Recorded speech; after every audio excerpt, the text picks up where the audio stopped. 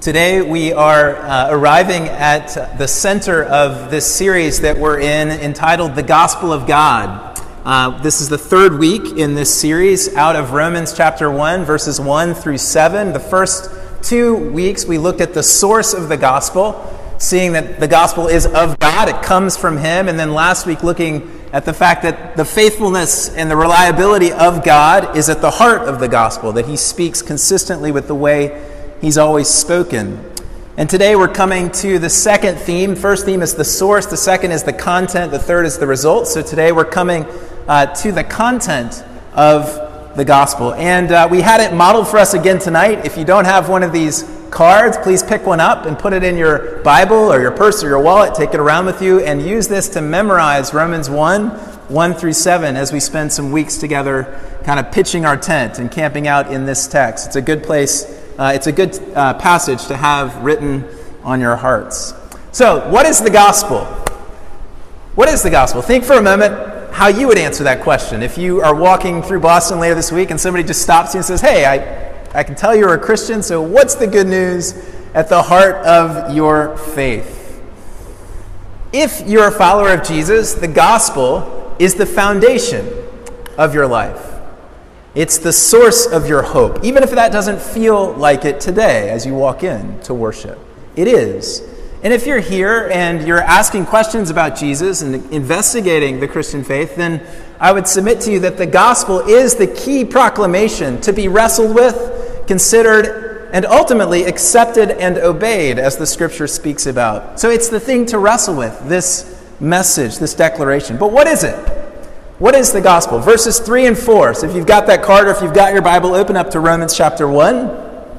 And in these two verses, Paul turns his attention to this question and clarifies for us the content of the gospel of God, for which he says he has been set apart as an apostle. The gospel of God, he says, verse 3, concerning his Son. We often talk about spiritual things in our household and in trying to instruct and teach our children in the ways of God. And I'll often ask questions to the kids, and a couple of years ago, we were in a good season during which any question I asked, Jameson, in his toddler years, would just blurt out, Jesus, Jesus, Jesus. That was kind of the way he answered any question. It's a good broken record to have, if you've got to have one. And in a sense, that's what Paul's answer is to the question, what is the gospel? The gospel is Jesus, concerning his Son. Jesus, he is the content. But what about Jesus? Because you could say a lot of things, rightly so. We should say a lot of things. Really, every time we gather, it should be about Jesus. But what specifically about Jesus is the good news at the heart of the Christian faith? That he was a good teacher? That he was great to listen to? That he was a great role model? That he practiced nonviolence? That he cared deeply about justice? Of course, as true as all of these things are, they are not the good news at the heart of our faith. And this is really important. Paul continues his train of thought after a couple of qualifiers in verses 3 and 4, which we'll look at in just a moment, at the end of verse 4, with this declaration, the gospel of God concerning his Son, Jesus, the Messiah, or Christ, the Messiah, our Lord. So he says, the gospel is fundamentally and firstly about the declaration that Jesus is the Son of God, which means, in the very Jewish context in which that phrase arises, that Jesus is Israel's long-awaited Messiah, and as such, that Jesus is the world's true Lord, or King, or think President, if that helps. He's the leader at the top. It's true that Son of God, as used here in Romans 1, 3 or 4, comes to mean, even already means in Paul's writings, Paul's own writings, that Jesus shares in the divine identity of his Father.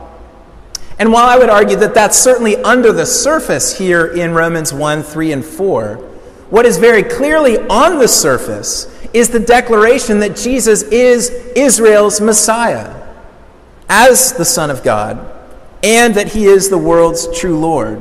And we don't want to skip over this surface level and really intended meaning of these words to jump to something deeper, which of course is there. Because we need to see that the heart of the gospel is that Jesus holds an office, a position of Lord. and of King. This is the good news. The good news that we have to share. So if somebody comes up to you this week and they say, well, what is the gospel? I want you to answer, Jesus is Lord. He's King. You could say he's the Messiah. People probably won't know what that means. We'll dig into that in a moment. But that means that he is Lord and he is King. This is the dominant note of the gospel. Now, if you're struggling with this for a moment, let me be clear. If you were wanting to say that the gospel of God is grace, or is love, or is forgiveness, or is the fact that God has made a way for sinners like you and me to know him and to have life with him and to be forgiven, it is very true that all of those things are good news, great news in fact, and it's also true that they are woven into the very fabric of the gospel of God. But at the heart of the New Testament proclamation, and we see this throughout the New Testament, especially in the book of Acts, is the declaration that Jesus is Messiah and Lord. So the end of Peter's Pentecost sermon, Acts 2, he says, "Let all the house of Israel therefore know for certain that God has made him both Lord and Messiah, this Jesus who you crucified."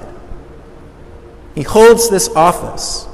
Now, you might be saying, okay, so if that's the gospel, why is that good news? And to answer that, I want us to look at the first of the two qualifiers in these two verses. Verse 3, he says, concerning his son, who is descended from David according to the flesh.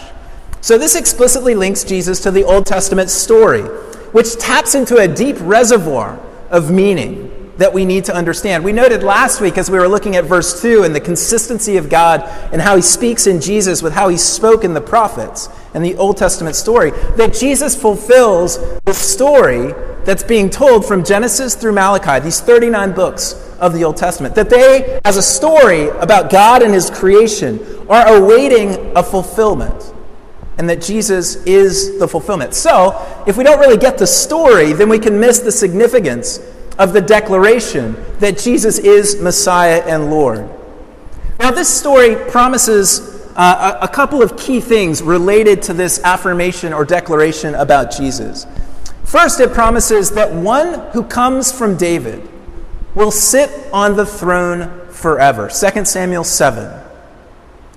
That he'll be king, that David's kingdom will have no end. And then it promises as well, the Old Testament, that this one who comes from David will be the agent through which God brings about forgiveness, restoration, reconciliation, and the renewal of all things in creation. We read from Isaiah 11 tonight about the work that this one from the stump of Jesse, this shoot from the stump of Jesse, will come, be anointed by the Holy Spirit, and will bring about justice and righteousness and peace and blessing and the new renewal of creation. These, as such, this Lord, this Messiah, would also be the one who is not only Lord over Israel, but is Lord over the nations. So that last verse in Isaiah 11 said, "Of him the nations will inquire," which comes back to a promise given to Abraham in Genesis 12, that through Abraham all the nations of the earth would be blessed. The promise to David that one of his descendants would sit on the throne forever.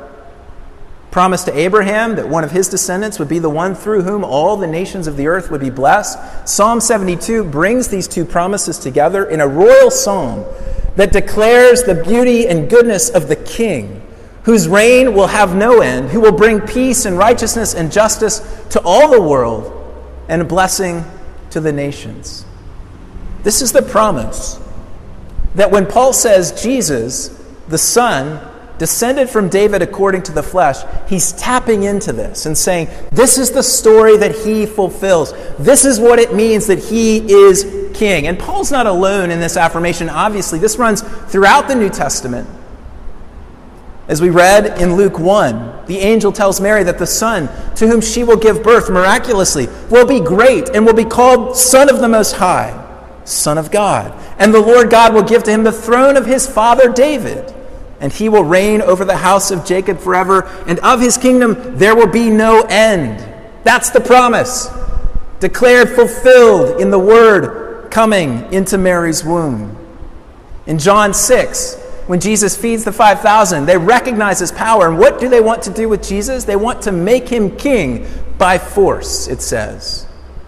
They knew that they were in the presence of this great one that they hoped would be the promised Messiah and king from David's throne.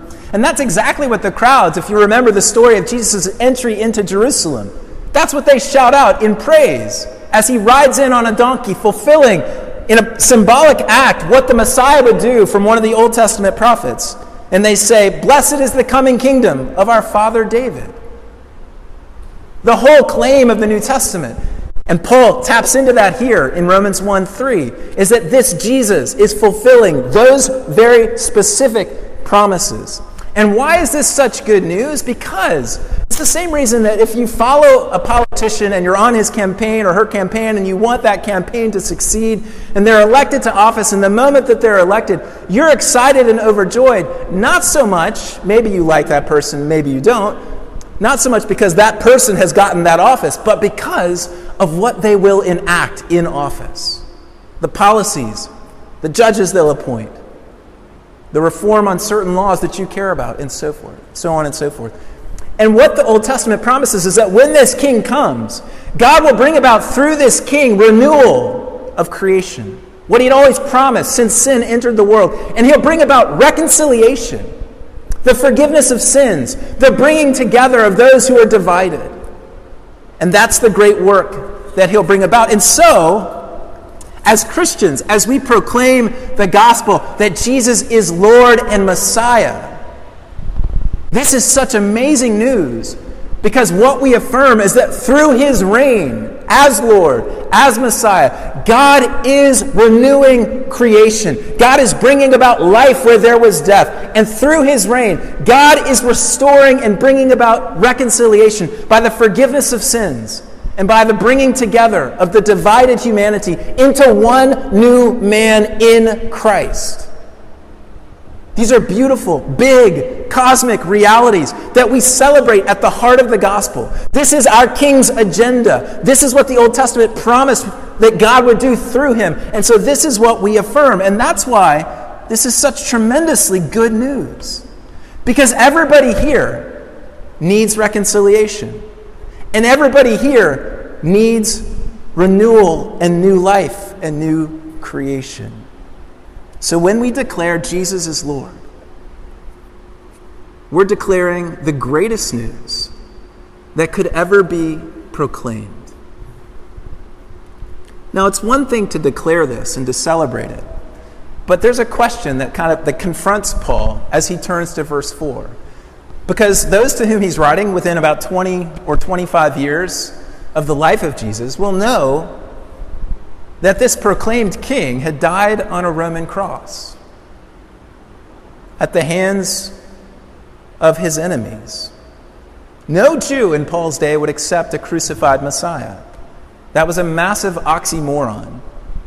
This is what Paul elsewhere called a stumbling block to Jews. Why? Because of what we've just been describing. Because God was going to come back and reign and rule, and Jesus died on a Roman cross as a forsaken criminal. How could Paul declare this Jesus to be Lord and Messiah? That's what verse 4 answers. As Paul says, and he, Jesus, was declared to be the Son of God in power according to the Spirit of holiness by his, or really by the, resurrection from the dead. We studied this in Eastertide, the 7 weeks following Easter Sunday, together. The resurrection is the event that ensures us that Jesus is not a failed Messiah who suffered the same fate as of many other would-be Messiahs in the 1st and 2nd century. No, in fact, Paul says, he was raised in power by the Spirit of holiness. The resurrection of the dead took place in Jesus, was brought from the future into the present. It's actually happened. So that long-awaited promise has begun to be fulfilled in the resurrection of Jesus. He was raised by the Spirit, and the Spirit is always the person of God that breathes life into dead things. Think Genesis 2. God breathes on the dust, and Adam comes to life. Think Ezekiel 37, the dry bones passage. And God breathes a new breath, a new spirit upon the dry bones, and they begin miraculously to come back together. Well, it's that same Spirit, Paul says, that was at work in the dead bones of Jesus to bring him back to life in a resurrected body, the beginning of the new creation. And this is Peter again in Acts 2. I keep going back to that first sermon because you'll see the gospel repeated there. Essentially, that sermon is, you killed Jesus, God raised him from the dead, and God made him Lord and Messiah. Now repent and follow and obey him. That's the sermon that Peter preaches. That's the gospel. He rose from the dead, and because he rose from the dead, he is who he always said he was, through his actions and through his words. He is Lord and Messiah, and the inheritor of the promises to David and to Abraham, through whom all of this is going to begin to come to pass. And the amazing thing is that this stumbling block, the apostles realized, as they spent time with Jesus after his resurrection and as they were inspired by the Holy Spirit himself, this stumbling block doesn't become a detail which needs to be kind of pushed to the back and hidden. It actually becomes the central plank of the king's mission through which he would accomplish reconciliation and renewal of all things. It begins in the cross. The cross was not a sign of Jesus' defeat. Rather, it was a sign of the greatest act of love that the world has ever known. The innocent king, the Son of God, suffered a humiliating death at the hands of his enemies for the sake of his enemies. This was Jesus' great William Wallace moment, if you will, crying out freedom and pursuing the enemy. Only it's a bit different than what we saw in Braveheart. I know that's dated. Sorry. Because Jesus' followers were not shouting and rallying and drawing their swords and running behind him, were they? They were busy betraying him and denying that they knew him. And yet Jesus, with incredible bravery, courage, submission to his Father, and most of all, a deep love for his Father and for you and for me, very personally, goes to the cross as a lamb led to its slaughter, and goes silently as a sheep before its shearers, in order that he might slay the greatest enemy that any of us could ever face, in the reality of sin and evil and death itself. Through this death, through this victory, which is declared a victory unambiguously by the reality 3 days later of his rising from the grave, Jesus accomplishes and begins the work of his kingly office, which is to reconcile us to our Father and us to one another, and which is to make new the creation that is suffering bondage to decay because of evil, as he works and breathes that very same Spirit into you and into me, that he and his Father send together from their throne room in the heavens. I hope some of you will know our working definition of the gospel at Church of the Cross. If you've taken our Essentials course, I hope you remember this. Say it with me if you know it. Jesus is Lord of the whole world, and through him, God is reconciling all things and making all things new. Let's do it one more time. Jesus is Lord of the whole world, and through him, God is reconciling all things and making all things new. This is great news. This is the content of the gospel. I want to finish with 3 small points arising out of these 2 verses. In reflecting more deeply, we could spend a year working this through, and I trust that every week that we come together, we're really talking about this great news that Jesus is the risen King, through whom God is reconciling all things and making all things new. First, this is personal. Notice what Paul says in verse 4. Jesus, the Messiah, and he uses the possessive pronoun, doesn't he? Our Lord. This isn't to to minimize the cosmic lordship of the king. He will be Lord over all things. He is Lord over all things, whether those things, be they human or non-created things, acknowledge his lordship or not. But the point Paul is making with that little possessive pronoun is that this gospel is deeply personal, that Jesus doesn't just want to be Lord in some generic out there sense. He wants to be Lord because any good king wants his subjects to acknowledge their lordship and to come into submission under their lordship, and to yield their lives into the hands of their king, and to entrust their lives to the provision of that king for them, personally. This is a personal gospel. And as Lord Jesus wants those who live in his realm, that's all of us, to forsake all the other lords, including the big one of ourselves, that we often worship and fall down and obey. Success, affluence, power, beauty, and only offer to him our allegiance, our lives. And we desperately need this personal king when we face the trials and temptations and struggles that we encounter day in and day out in a world that's not yet fully made new. How good it is to know that he is my Lord, that he is your Lord when you get that phone call later this week, or when something disappoints you later tonight. Oh, how good it is to trust in him. It's personal. It's political. Where's Paul writing this letter? Where is it going? To Rome. Who lives in Rome? Caesar. Who is Caesar? Caesar is Lord. Caesar is the Son of God. Caesar is the one who brings about a reign of justice and peace. Only it's phony. And it's not good news for the poor. And it doesn't look out for the least. And it's not expressed in any way through weakness and love, but through might and dominance. And when Jesus writes to the Christians in Rome, he declares at the beginning of his letter, as he'll expound for the rest of it, that Jesus is Lord and Messiah. It's a political statement that's dangerous to hold in the first century context. And it is a political statement that's dangerous to hold in the 21st century context for many of our brothers and sisters in the faith. And it is perhaps getting more dangerous in some ways to hold it here. This is not about privatized religion. This is not about what you do in the closet. Jesus says, I'm king. And that puts every other authority, every other king, every other political regime on notice that they are not autonomous, that they're not the final say, that one day they will give an account to a just judge who is their rightful king.